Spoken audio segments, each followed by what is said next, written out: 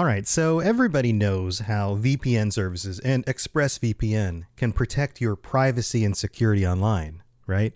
But did you know that there are some secret hidden benefits to using ExpressVPN, like unlocking movies and shows that are only available in other countries? So, if you're like me, you probably enjoy watching shows on Netflix, for example. Well, with ExpressVPN, you can unlock the UK version of The Office, or Parasite from South Korean Netflix. Over 100 different countries. All you have to do is change your location and refresh Netflix or whatever, Hulu, BBC iPlayer, YouTube, you name it. In fact, when I set it up for myself, I was surprised at how easy it was. It just installs and then loads up and works. And it works on more than just PCs, phones, media consoles, smart TVs, and so much more. So if you want to access hundreds of new shows, use my link right now, expressvpn.com/FalloutLore, and you can get an extra 3 months of ExpressVPN for free. That's expressvpn.com/FalloutLore. expressvpn.com/FalloutLore to learn more. Robots Radio. Games. Lore. Stories. Community.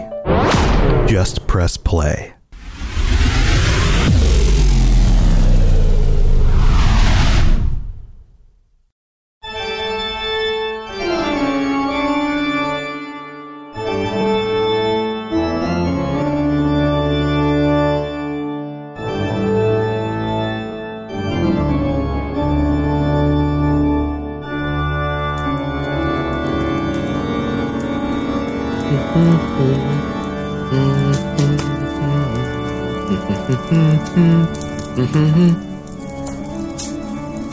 Well, that's 5 people down. Just 4 more to go. Override signal online? Good.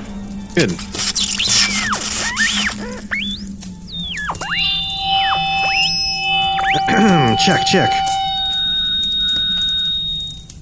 Well, friends, we certainly heard some splendid tales from your former favorite podcast hosts. Unfortunately, they've retired. Retired? No, expired. You may be wondering what I've been working on. Well, fear not. By the end of tonight's broadcast, all will become clear. Is that a car I hear? Yes, here comes a battered taxi with Ian, Sebastian, Chad, and Simone. Well, best get the round table set up. Now, without further ado, the Robots Radio Halloween Spooktacular continues.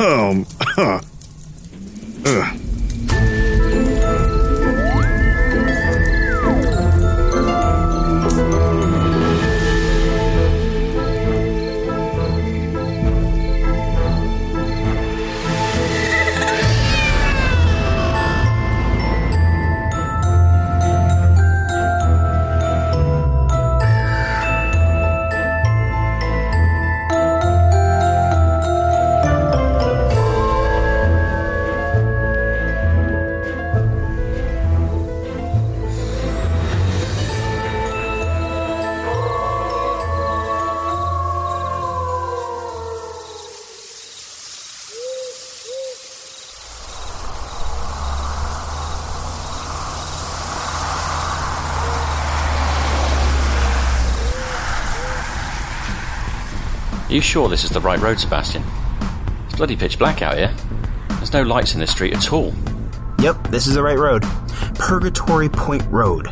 My family used to head up through here past Craven Falls to hit up the beaches of Down East when I was a kid. We're good. I've got to be honest, this whole thing is a bit weird from the beginning. First I get this cryptic message from Ken asking me to fly over here, but not tell anyone, and that Ian from Under the Shroud podcast would pick me up at the airport. Then I get here and I get a note and car keys from a courier that Ken would meet at Tom's place, and that Ian has returned to the underworld, whatever that means, and that I should grab his taxi and pick all of you up at a train station in Portland. This has been the weirdest Halloween I've ever had. Hang on. car on the side of the road. New Hampshire vanity plate. Chad 4LF. Well, that can only be one person. Must be Ken's car. Let's slow up. No one around anywhere. They must have walked to the house. Car must have broken down. If we come up on them in this road here, we'll have to squeeze everyone in. Chad, mate.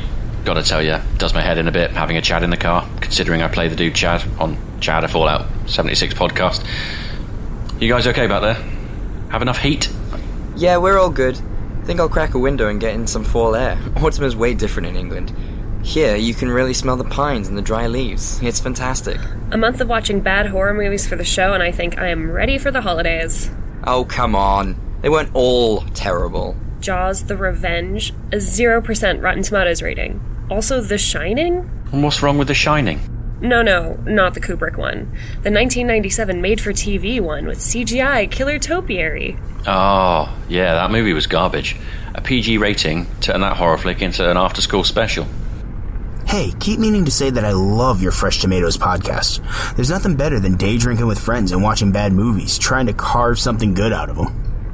Thanks. Simone and I are thinking of giving The Outer Worlds a try on PC when it comes out because of your show. Has some awesome background lore, like Fallout in space. Thank you. Yeah, between that and Hidden Pixels, it's been a busy year. Haha, tell me about it. Doing the voice of Chad is brutal. Just brutal. But our show has really been blowing up, which is awesome. Hey, what do you guys think of Ian's taxi? Yeah, it's great. Really authentic. It smells like gym socks and cigarettes back here. Not that I'm not loving autumn in New England, but do any of you know what's been up with Tom lately? Yeah, I've been worried about him. He posted this wiring diagram in the general channel of the Discord and then deleted it like a second later. No idea. I've known him for a while now, but he's been a little different lately, ever since he got back from that international podcasting conference. He sent me a DM, introduced himself and mentioned that Ken had filled me in on this little Halloween bash, and if I could visit this London rare bookseller. He had an order there for an unpublished works of the Mad Monk Rasputin. Well, that's a bit strange. Right? I mean, at home I flip through a copy of his Infernal Reflections folio and his treatise on necromantic binding each evening before I go to bed, but the unpublished stuff is drivel. What? Hey, look. This must be it. I love the gates. Really adds to that gothic horror flair.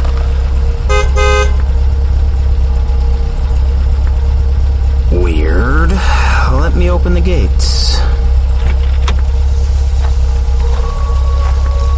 Return to House on Haunted Hill. No, we're not adding that to the list. It doesn't have Jeffrey Rush, and it's a miserable 33% score. Let's start working on holiday movies.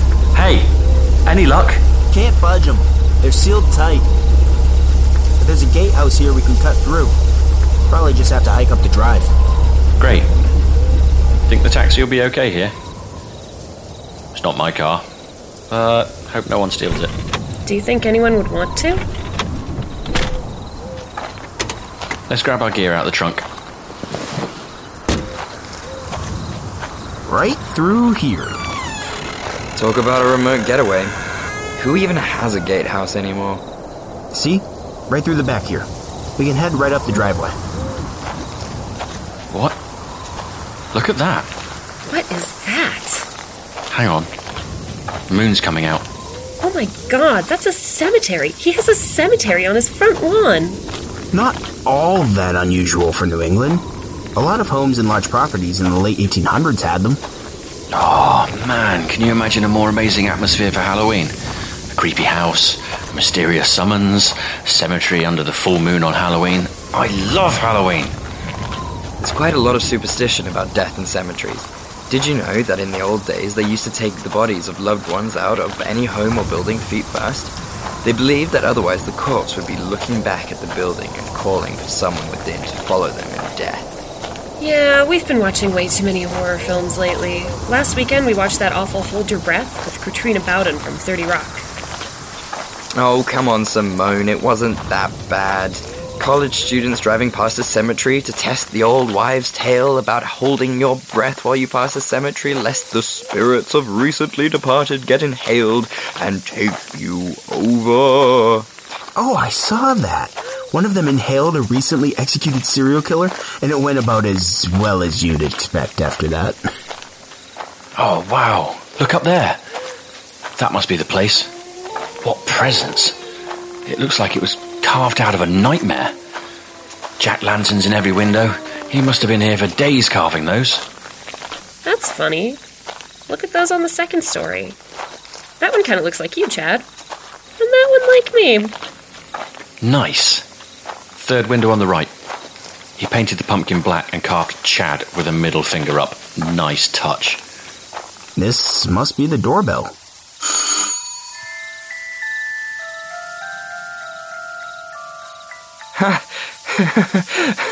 Brilliant.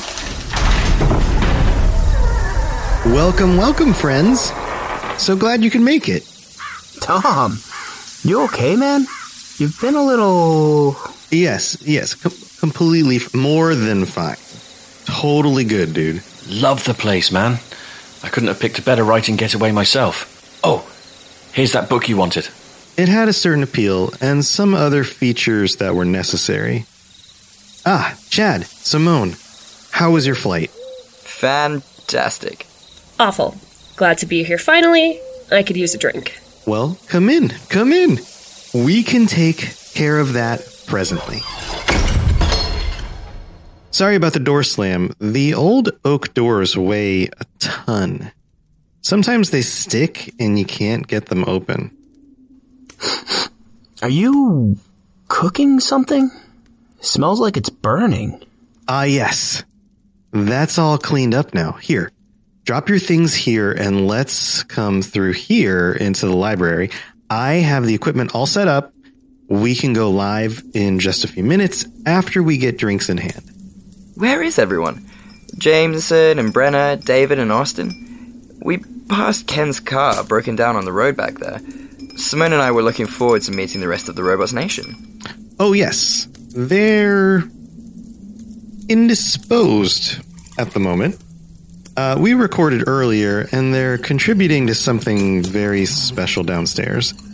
We'll throw a wrap party after we finish recording, you know? What are you cooking? It smells like burnt hair in here. Ooh, are those canapes? Out of the way, Simone. There's charcuterie over there with my name on it. Grab your drinks here. We made some spiked ghoul punch with dry ice cubes. Here you go, Sebastian. Let's grab a seat and get going here. All right, now, let's begin.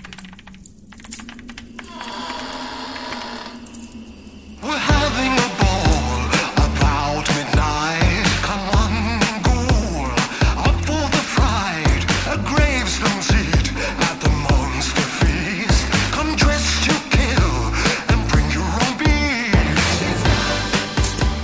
Good evening, boys and ghouls, and welcome back to the second half of our special Halloween broadcast of the Robots Roundtable. You heard some amazingly ghoulish tales from our previous podcasters, and now we're back with even more tales to terrify. I am your faithful servant and host, Mr. Robots. With me here is Chad and Simone, all the way from across the pond. I'm Chad.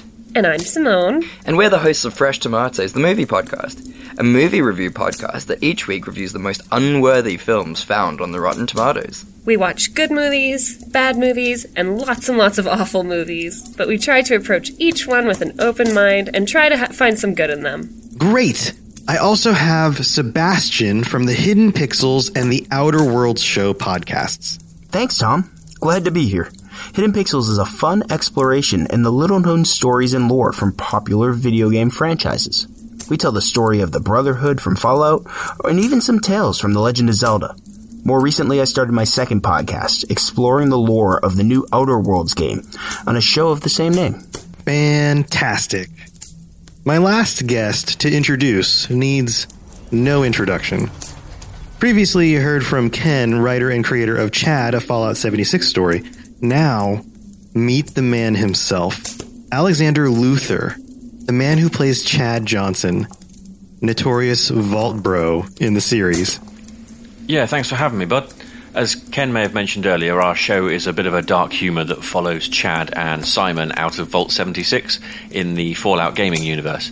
As you can probably tell, my real voice is way different than the voice of Chad, bro, owner of the Vault 69 gym, home of BroFit. And that, my dear friends, is our creepy cast assembled. As the witching hour is rapidly approaching and the power of this evening reaches its zenith, let's hear our first tale from our friend across the ocean. Simone? I will be reading White Rabbits by Leonora Carrington, and I picked it because it's really bizarre and has weird, cool imagery, and I like bunnies.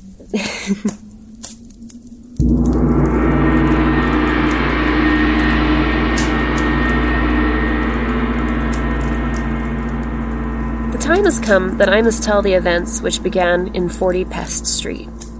The houses, which were reddish-black, looked as if they'd issued mysteriously from the fire of London. The house in front of my window, covered with an occasional wisp of creeper, was as black and empty-looking as any plague-ridden residence subsequently licked by flames and smoke. This is not the way that I had imagined New York. It was so hot that I got palpitations when I ventured out into the streets. So I sat and considered the house opposite, and occasionally bathed my sweating face. The light was never very strong in Pest Street. There was always a reminiscence of smoke, which made visibility troubled and hazy. Still, it was possible to study the house opposite carefully, even precisely. Besides, my eyes have always been excellent. I spent several days watching for some sort of movement opposite, but there was none, and I finally took to undressing pretty freely before my open window and doing my breathing exercises optimistically in the thick Pest Street air. This must have made my lungs about as black as the houses. One afternoon, I washed my hair and sat out on the diminutive stone crescent which served as a balcony to dry it. I hung my head between my knees and watched a bluebottle suck dry the corpse of a spider between my feet. I looked up through my long hair and saw something black in the sky, ominously quiet for an airplane. Parting my hair, I was in time to see a large raven alight on the balcony of the house opposite. It sat on the balustrade and seemed to peer into the empty window. Then it poked its head under its wing, apparently searching for lice. A few minutes later, I was not unduly surprised to see the double windows open and admit a woman onto the balcony. She carried a large dish full of bones, which she emptied onto the floor. With a short, appreciative squeak, the raven hopped down and poked about amongst its unpleasant repast. The woman, who had very long black hair, used her hair to wipe out the dish. Then she looked straight at me and smiled in a friendly fashion. I smiled back and waved a towel. This served to encourage her, for she tossed her head coquettishly and gave me a very elegant salute after the fashion of a queen. "Do you happen to have any bad meat over there that you don't need?" she called. "Any what?" I called back, wondering if my ears had deceived me. "Any stinking meat. Decomposed flesh meat?" "Not at the moment," I replied, wondering if she was trying to be funny. "Won't you have any towards the end of the week? If so, I would be very grateful if you would bring it over." Then she stepped back into the empty window and disappeared. The raven flew away. My curiosity about the house and its occupant prompted me to go buy a large lump of meat the following day. I set it on the balcony on a bit of newspaper and awaited developments. In a comparatively short time, the smell was so strong that I was obliged to pursue my daily activities with a strong paperclip on the end of my nose. Occasionally, I descended into the street to breathe. Towards Thursday evening, I noticed that the meat was turning color. So waving aside a flight of rancorous bluebottles, I scooped it into my sponge bag and set out for the house opposite. I noticed, descending the stairs, that the landlady seemed to avoid me. It took me some time to find the front door of the house opposite. It turned out to be hidden under a cascade of something, giving the impression that nobody had been either in or out of this house in years. The bell was of the old-fashioned kind that you pull, and when I pulled it rather harder than I intended, it came right off in my hand. I gave the door an angry push, and it caved inwards, admitting a ghastly smell of putrid meat. The hall, which was almost dark, seemed to be of carved woodwork. The woman herself came rustling down the stairs, carrying a torch. "How do you do? How do you do?" she murmured ceremoniously, and I was surprised to notice that she wore an ancient, beautiful dress of green silk. But as she approached me, I saw that her skin was dead white and glittered as if speckled with thousands of minute stars. "Isn't that kind of you?" she went on, taking my arms with her sparkling hand. "Won't my poor little rabbits be pleased?" We mounted the stairs, and my companion walked so carefully that I thought she was frightened. The top flight of the stairs opened into a boudoir decorated with dark Baroque furniture and red plush. The floor was littered with gnawed bones and animal skulls. "It's so seldom that we get a visit," the woman smiled, "so they all scatter off into their little corners." She uttered a low, sweet whistle, and, transfixed, I saw about 100 snow-white rabbits emerge cautiously from every nook, their large pink eyes fixed unblinkingly upon the woman. Come, pretty ones, she cooed, diving her hand into my sponge bag and pulling out a handful of rotting meat. With this sensation of deep disgust, I backed into a corner and saw her throw the carrion amongst the rabbits, who fought like wolves for the meat. "One becomes very fond of them," the woman went on. "They each have their own little ways. You'd be surprised how very individual rabbits are." The rabbits in question were tearing at the meat with their sharp buck teeth. "We eat them, of course, occasionally. My husband makes a very tasty stew every Saturday night."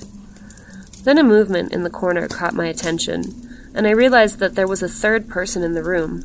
As the woman's torchlight touched his face, I saw he had identical glittering skin, like tinsel on a Christmas tree. He was dressed in a red gown and sat very rigidly with his profile turned towards us. He seemed to be unconscious of our presence, or of that of a large white buck rabbit, which sat and masticated on a chunk of meat on his knee. The woman followed my gaze and chuckled. "That's my husband. The boys used to call him Lazarus." At the sound of this familiar name, he turned his face towards us, and I saw that he wore a bandage over his eyes. "Ethel?" he inquired in a rather thin voice. "I won't have any visitors here. You know quite well that I have strictly forbidden it." "Now, Laz, don't start carrying on." Her voice was plaintive. "You can't grudge me a little bit of company. It's 20-odd years since I've seen a new face. Besides, she's bought meat for the rabbits." She turned and beckoned me to her side. "You want to stay with us, don't you, my dear?" I was suddenly clutched by a fear, and I wanted to get out and away from these terrible silver people and the white carnivorous rabbits. I think I must be going. It's supper time." The man on the chair gave a shrill peal of laughter, terrifying the rabbit on his knee, which sprang to the floor and disappeared. The woman thrust her face so near to mine that her sickly breath seemed to anesthetize me. "Do you not want to stay and become like us? In 7 years your skin will be like stars. In 7 years you'll have the holy disease of the Bible, leprosy." I stumbled and ran, choking with horror. Some unholy curiosity made me look over my shoulder as I reached the front door, and I saw her waving her hand over the banister, and as she waved it, her fingers fell off and dropped to the ground like shooting stars.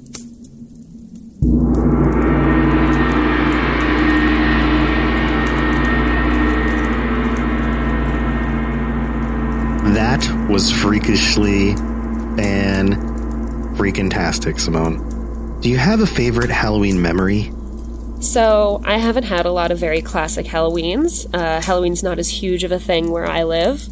And I, instead, wanted to just relive some really fun, creepy shame. So, I was a weird kid, and I wrote a lot of really angsty poetry. And for some reason... Someone thought enough of my poetry that it got published in an anthology of children poets. And I kind of remember that it was, bad, but I didn't really remember, how bad. So I got my mom to send me a picture of the poem, and I'm going to read it out for your pleasure. And I'll tell you how old I was when I wrote it at the end. So this poem is called Phantom Husband. A wife whimpers as her husband calls, his voice echoing through the desolate halls of the place where he once did stride, where he once talked, joked, and lied. For every night when he was sure his wife was in a slumber, lots of syllables, he would sneak out to a house of lumber. There he would his real love behold, and his poor wife remained untold. But one night, as he snuck away, his son woke and insisted on play. He could not let his son know the truth, so stab, stab, stab, he killed the youth. But he had another child, whom he killed and bones he piled, for he would never his secret convey of the place where his lover lay. When his cheated wife found out, she took a club and thrashed him about. Then she took a big lengthy noose and strung him with it till he hung loose. This is why, when his voice she hears, her heart fills with her worst fears. And her heart does fill with dread. Why, you ask? It's because her husband should be dead. Ba, ba, ba. So, I wrote that when I was 11, and my parents still loved me and did not treat me like an absolute talentless creep. So that's my Halloween story. It's a fond memory, if only because I'm very grateful that my parents kept me around and supported me through all my shocking poetry, and everyone was so kind, no one told me that this poem should never see the light of day. And now you have all heard it too. It's interesting how much of our unspoken fears and longest-held superstitions still affect us thousands of years later. But ironically enough, even though the United States has capitalized on Halloween, it is Great Britain where they all were born. Bringing us his Halloween horror is Chad. This story is called Do You Really Want to Know? Written by Rachel Cheeseman.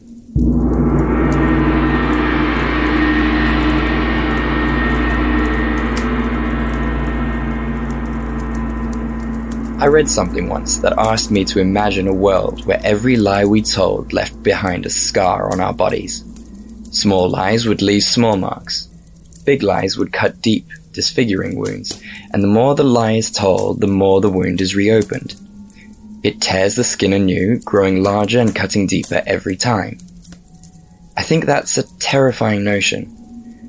Not that I lie often, certainly no more than anyone else, I guess, but there is one lie I do tell over and over again. I died. Not for long, but still.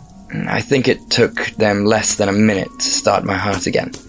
Dead, then alive. Just like that. Less time than it takes to recall a favorite song or look back at a beloved daydream. It's hard to even comprehend, isn't it? I remember so clearly the moment they told me I had been dead, that they had brought me back. It was the longest, most surreal moment of my life. I was too aware of everything. The lights were too bright, my heart pounded too violently against my ribs, and the ticking of the clock. That ticking. So loud, so incessant, like it was clawing its way inside me, somehow scratching away at my brain bit by bit by bit. That never-ending moment stretched and warped, turning everything I thought I knew into something other, something frightening. I was shocked, relieved, lost, scared, and so many other things. My body felt too small to contain it all. Tears dropped unbidden from my eyes, and I didn't even really know why. Then the nurse said the words that changed everything. What did you see? I stared back, uncomprehending at first. What did I see? The ticking of the clock grated against the silence. What did I see? Their expectant faces loomed over me, waiting with a curiosity that bordered on desperation. How could I tell them the truth? How could I let them live their lives knowing that, at the end of it all, nothing would be waiting for them? Nothing. They would fall into the abyss and be swallowed by it. I don't know the answer I would give, but my lips began moving beyond my control. I told them I felt warm and loved, that I saw light. Every sickly cliché my fractured mind could claw hold of. I would have laughed at how pathetic it was if I hadn't been sure that the laugh would become hysteria all too quickly. So I lied. It tasted like ashes on my tongue, but they lapped it up with eager ignorance. It was only later, when I had the time to attempt to untangle my thoughts, that I wondered whether other people did the same thing. All those stories of the light, the pull, the connection into something larger, that feeling of peace and knowing that you were loved and safe. Had anyone ever really felt that? If they had, was it just the product of frantically firing neurons or a dying brain? The feeling of peace and knowing that you're loved and safe, had anyone ever really felt that? And if they had, was it just the product of frantically firing neurons of a dying brain? Or had they, like me, glimpsed the void and known that to tell anyone was to damn them? The awareness of our own mortality sets us apart from the animals. Sure, but our belief in something more, a point, a reward, anything, that's what drives us. So I told the lie, again and again, to every well-wisher, every nosy visitor with their desperately hopeful faces that stared intently into my own. They wanted the lie, maybe even needed it, each and every one of them. So I hid the truth, imprisoned it within the dark recesses of my mind. I let it curse and scream and throw itself against the bars of its cage, but I never let it have even the taste of freedom. All the while a new need grew inside me, an idea that laid down its roots and crept and slithered its way through my mind and body like a weed, until it consumed me. I had to find others like me. I had to know what they'd seen, what they'd felt. The lie fell from my tongue so often I was half convinced that maybe there was some truth to it. I wanted to believe it. I was no better than the rest of them, wanting so badly to cling to something, anything. But the truth was always there, lurking. I had to know what the others saw. I just had to. Finding them was easier than you might suppose. Support groups, chat rooms, churches. A lot of them were found in churches. I don't know if the irony of that was lost on them. All sorts of people, and they all had their own way of telling the story. Some of them were animated, others quiet, some confident, others full of trepidation. No matter how the story was told, eventually one thing became clear. It was just a story.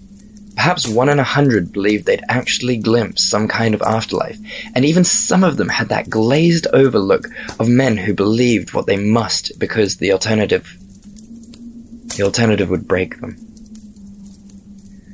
The rest lived the lie, same as me. You learn to spot it in people after a while. It's something in the shadow of their eyes and the determined lines that etch their faces. They see it in me too.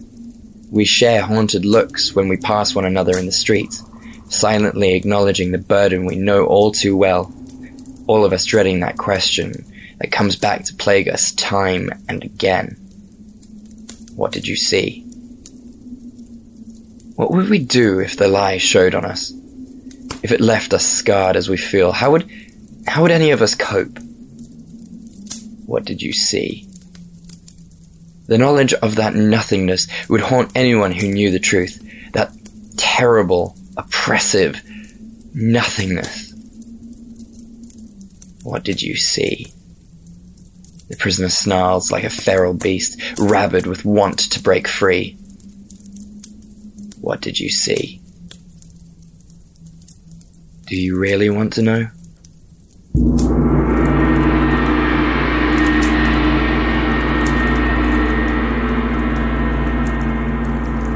Brilliantly done. While Halloween is a little different in other countries, do you have a special Halloween memory to share? So, one Halloween, we were sitting around, we had invited people over to my cottage in order to sort of just hang out and have a normal Halloween party, just a bunch of friends coming over for a bit of fun. So everyone arrived, lots of people, girlfriends, boyfriends, that kind of thing, and we were drinking a little bit, not all legal, of course, being underage and stupid, because that's how most Halloween stories should go. And we decided to do a seance. And it was not fun at all. So we were getting into it, but we hadn't sort of fully gotten into it because, you know, we were kids, we didn't know exactly what we were doing, we were just discussing the best way to go about it. And my dad walks in and he sees that we're doing a seance and he freaks out. And he, like, you know, takes the candles away and blows them out and everything, and he calls me into the other room and he's just like, you do not mess with that kind of thing. And I got in a lot of trouble for it. And ever since, I don't mess around with that kind of thing anymore. It's very real. I've had interactions with ghosts afterwards. One of my friends was very much into paranormal as well. We had a little paranormal club at school, and I think that was the start of my interest, because my dad is quite a logical man. He doesn't believe in ghosts or anything like that, and to see him react that way has really, I think, shaped my surrounding and my history. I think seeing my dad react like that has shaped the history. I think seeing my dad react like that has shaped my history of horror and Halloween and how much I love this, the Day of the Dead. Well, switching gears now is our own Sebastian, who hails from New England, where Halloween lives and breathes in October. Let's hear your spooky story. My story isn't a terribly frightening one, but it was the first scary story I had ever heard, so I wanted to share it with you. This is The Thing at the Foot of the Bed.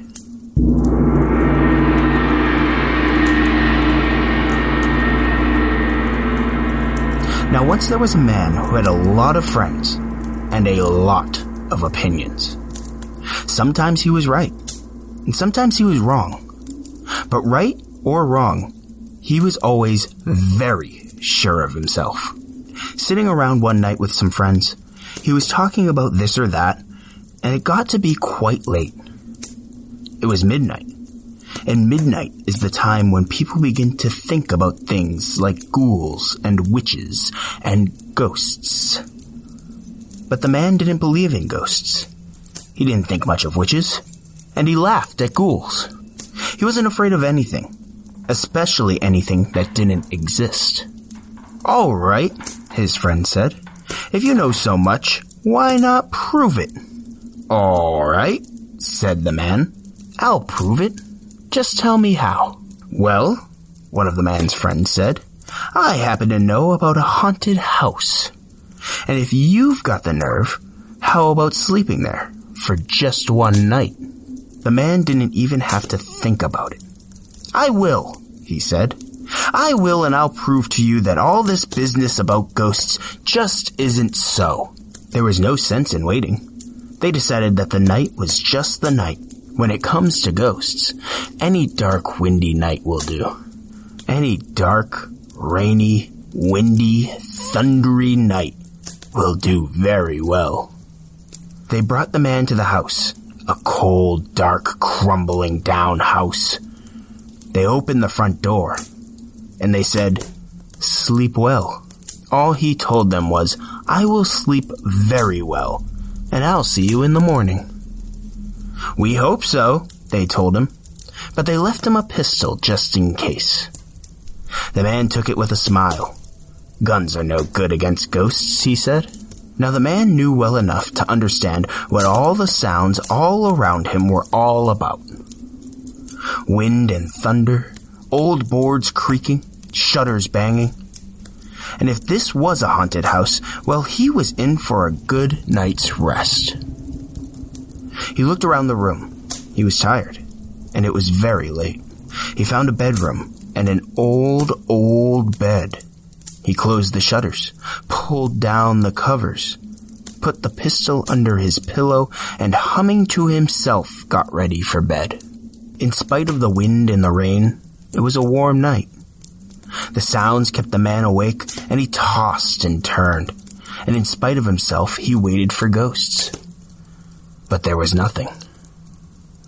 The storm passed and the moon came out. The moonlight came in through the shutters. Too nice a night for the ghosts, he thought. Whoa! What was it? At the foot of the bed, shining in the moonlight, the man saw two eyes staring at him. They didn't move. They just kept looking. The man was very still. All he could see were those eyes staring. Carefully he reached out, and his hand found the pistol. Ghost or whatever it was, he was going to find out. He was frightened, and the eyes kept staring. Quietly, very quietly, he raised the pistol. Carefully, very carefully, he aimed at those eyes. Holding his breath. Yeah! And the eyes stopped staring. The poor scared man, seeing the moonlight reflected from his toenails, shot off his own big toe.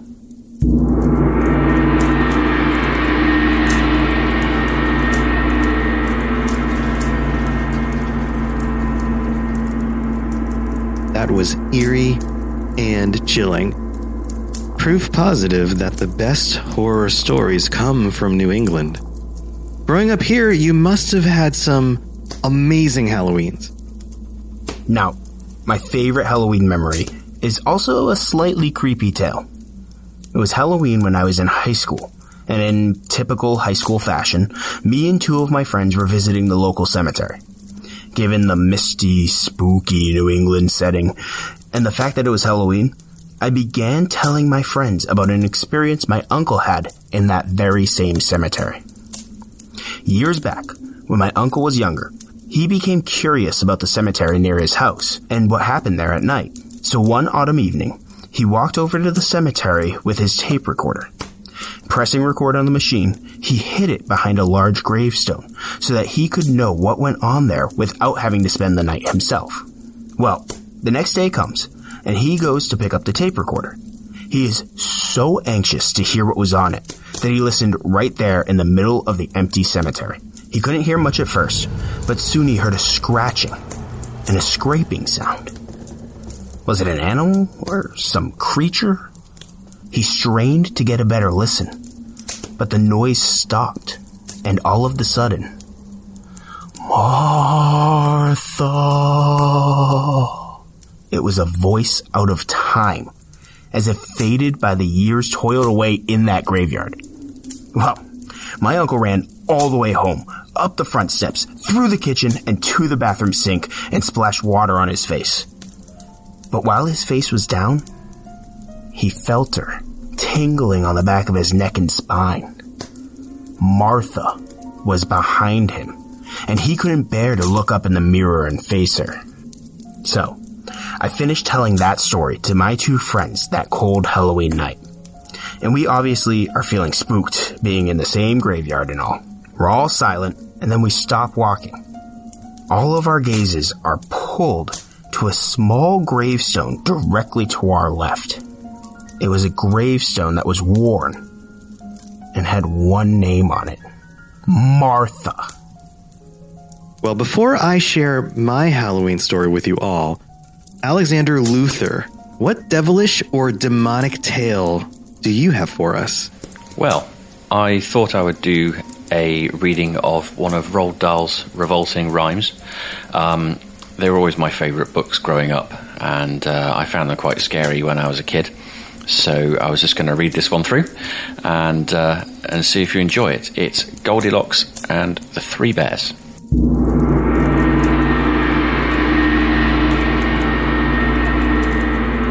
This famous wicked little tale should never have been put on sale. It is a mystery to me why loving parents cannot see that this is actually a book about a brazen little crook. Had I the chance, I wouldn't fail to clap young Goldilocks in jail. Now, just imagine how you'd feel if you had cooked a lovely meal, delicious porridge, steaming hot, fresh coffee in the coffee pot, with maybe toast and marmalade, the table beautifully laid. One place for you and one for Dad, Another for your little lad. Then Dad cries, "Golly gosh, gee whiz! Oh cripes, how hot this porridge is! Let's take a walk along the street until it's cool enough to eat." He adds, "An early morning stroll is good for people on the whole. It makes your appetite improve. It also helps your bowels move." No proper wife would dare to question such a sensible suggestion. Above all, not at breakfast time, when men are seldom at their prime. No sooner are you down the road than Goldilocks, that little toad, that nosy, thieving little louse, comes sneaking in your empty house. She looks around, she quickly notes 3 bowls brimful of porridge oats, and while still standing on her feet, she grabs a spoon and starts to eat. I say again, how would you feel if you had made this lovely meal, and some delinquent little tot broke in and gobbled up the lot? But wait, that's not the worst of it. Now comes the most depressing bit. You are, of course, a house-proud wife, and all your happy married life, you have collected lovely things, like gilded cherubs wearing wings, and furniture by Chippendale, bought at some famous auction sale. But your most special value treasure, the piece that gives you endless pleasure, is one small children's dining chair, Elizabethan, very rare. It is, in fact, your joy and pride, passed down to you on Grandma's side. But Goldilocks, like many freaks, does not appreciate antiques. She doesn't care, she doesn't mind, and now she plonks her fat behind upon this dainty precious chair, and crunch, it bursts beyond repair. A nice girl would at once exclaim, "Oh dear, oh heavens, what a shame!" Not Goldilocks. She begins to swear. She bellows, "What a lousy chair!" and used one disgusting word that luckily you've never heard. I dare not write it, even hint it. Nobody would ever print it. You'd think by now this little skunk would have the sense to do a bunk, but no, I very much regret. She hasn't nearly finished yet. Deciding she would like a rest, she says, "Let's see which bed is best." Upstairs she goes and tries all 3. Here comes the next catastrophe. Most educated people choose to rid themselves of socks and shoes before they clamber into bed, but Goldie didn't give a shred. Her filthy shoes were thick with grime, and mud and mush and slush and slime. Worse still, upon the heel of one was something that a dog had done. I say once more, what would you think if all this horrid dirt and stink was smeared upon your eiderdown by this revolting little clown? The famous story has no clues to show the girl removed her shoes. Oh, what a tale of crime on crime.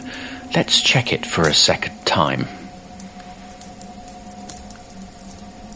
Crime 1. The prosecution's case. She breaks and enters someone's place. Crime 2. The prosecutor notes. She steals a bowl of porridge oats. Crime 3. She breaks a precious chair belonging to the baby bear. Crime 4. She smears each spotless sheet with filthy messes from her feet. A judge would say without a blink, 10 years hard labour in the clink. But in the book, as you will see, the little beast gets off scot-free, while tiny children near and far shout, "Goody, goody, hurrah, hurrah!" Poor darling Goldilocks, they say. Thank goodness that she got away.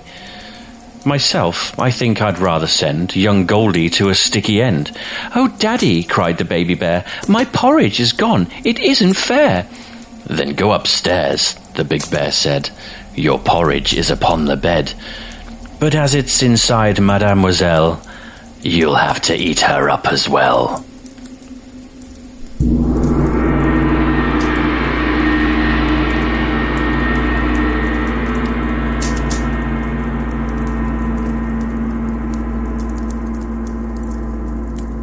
Flawlessly shared. Well, I know how much you love Halloween, so you must have some really great memories to share. Well, Halloween is very different in the UK, we don't go all out as much as they do in America, which is a little bit boring if you're someone that really likes Halloween. It's definitely my favourite time of year. I do remember one particular Halloween where we did the usual sort of trick-or-treating. No one's ever prepared for it. No one has any sweets or chocolates or anything. Most people just give you money out of pity, which I think is a really weird thing to do. So we came back from Halloween trick-or-treating, and I was staying over at my friend's house with my friend and his brother and his brother's friend. And we were going to have a sleepover because on BBC Two, they were doing this night of horror. So they started off with a sort of ghost investigation thing, which they hadn't told anybody wasn't real. People were phoning in and stuff saying, "Oh, that poor girl, she's got scratched on her face," and things like that. And it wasn't actually real, but it caused quite a stir back in its day. I'm not going to say what year it was because it'll tell you how old I am. But then we all went upstairs and we got into our beds and stuff. And I remember watching Lost Boys was on. And I'd never really watched horror films before, so there was I was quite scared. And I remember we stayed up till about 3 a.m. and we watched Lost Boys, The Howling 4, I think it was, the werewolf movie, and also watched Psycho, but I think it was Psycho 2. I don't know why they didn't have the originals on.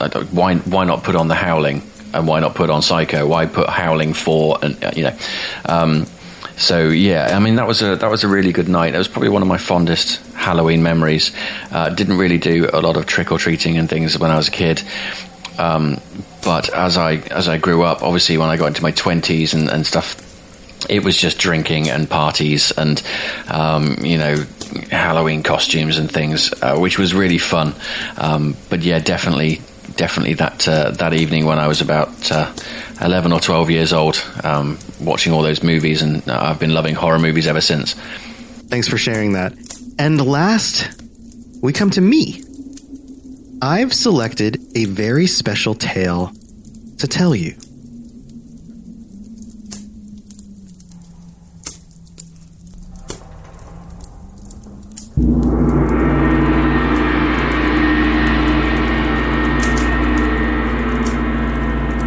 A man walked into a hotel late one night and asked for a room. The hotel manager told him the hotel was all booked up.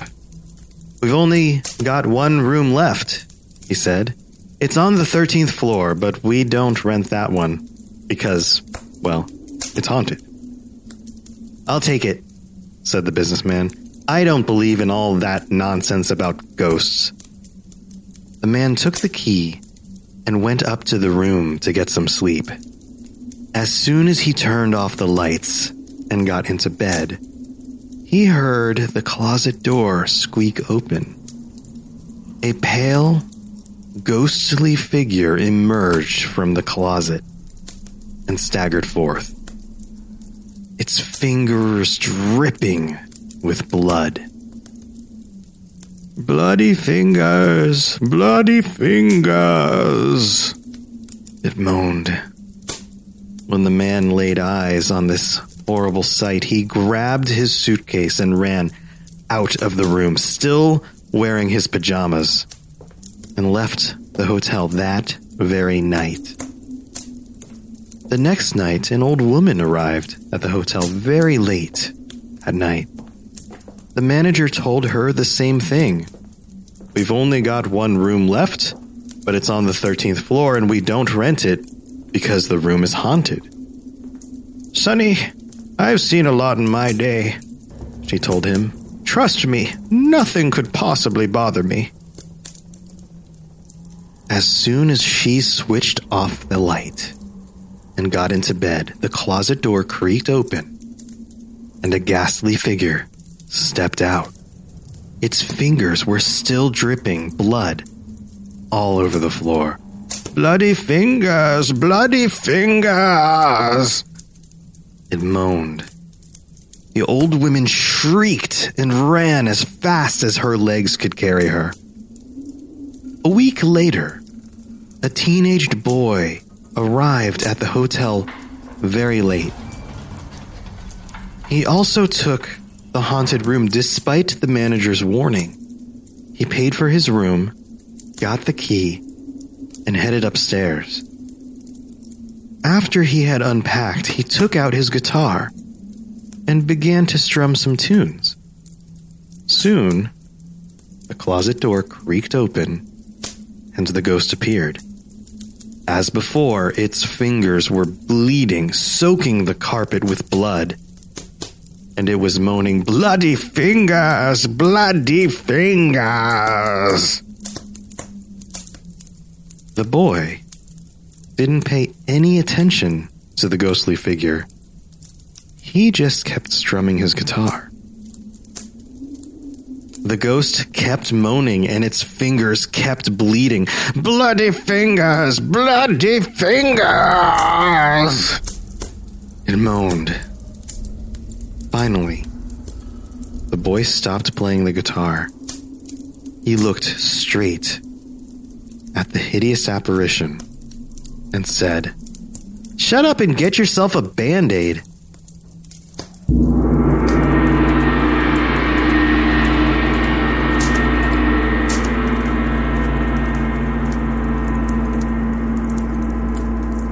That was brilliant, Tom. Well, don't you think it's time you shared? Oh, I suppose you're right, Alex. I'm afraid I have to confess something. I asked all of you here under fake pretenses. You see, a few months ago, I attended the International Podcasting Conference in Romania. While there, I had come into possession of some fascinating blueprints for a mechanical man, a robot, the robot, and the processes required to transfer a living mind into it. You see, I've long had an unspoken dream to be heard everywhere by everyone. One voice, my voice. The podcast to end all podcasts. Tom, what's this all about? I may be a little drunk, bro, but I'm gonna straight up pound your face in. Wait, why am I talking like this? Yes. You see, I have spent the past months building a robot with the capability to broadcast everywhere, into every device and into every mind. Powering it requires talent and ingenuity. The minds of my robot's family. All of you. We're going to be telling stories for a long, long time together. Goodbye, my friend. I don't want to watch the next part.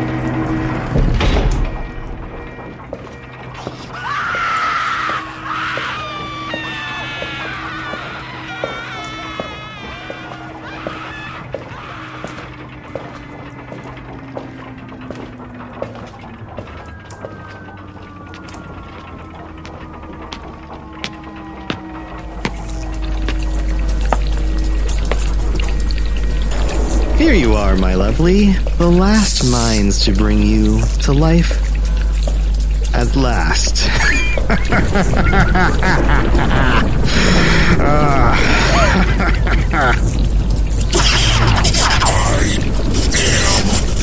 Robots Radio. It's alive.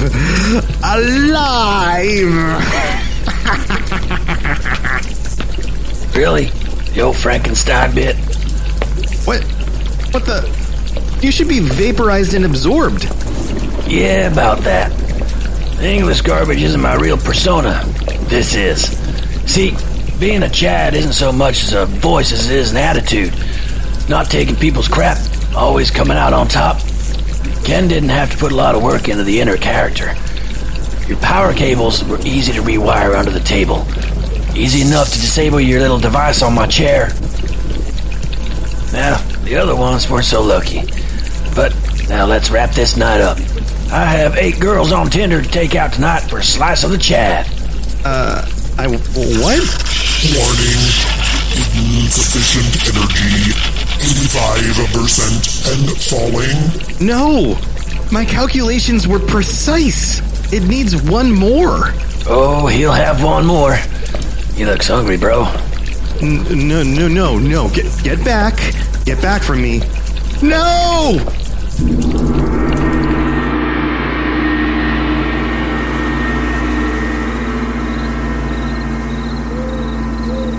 Man, look at that beautiful Halloween moon, Mr. Robot Dude. Uplink completed.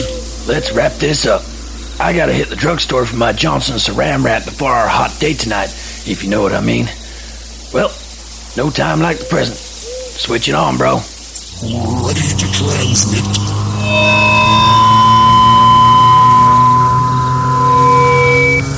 Good evening, world. Happy Halloween. My real name actually is Chad Johnson, and I have some dark tales to tell you about one-night stands that went wrong, about making out with someone at a club, but then the lights come on and some hideous monster. But you take her home anyway. Turn down the lights, pop some corn, and grab a drink.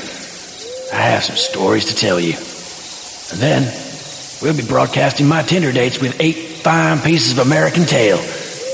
I think I'll take them to Denny's, and then I'll get them to pay.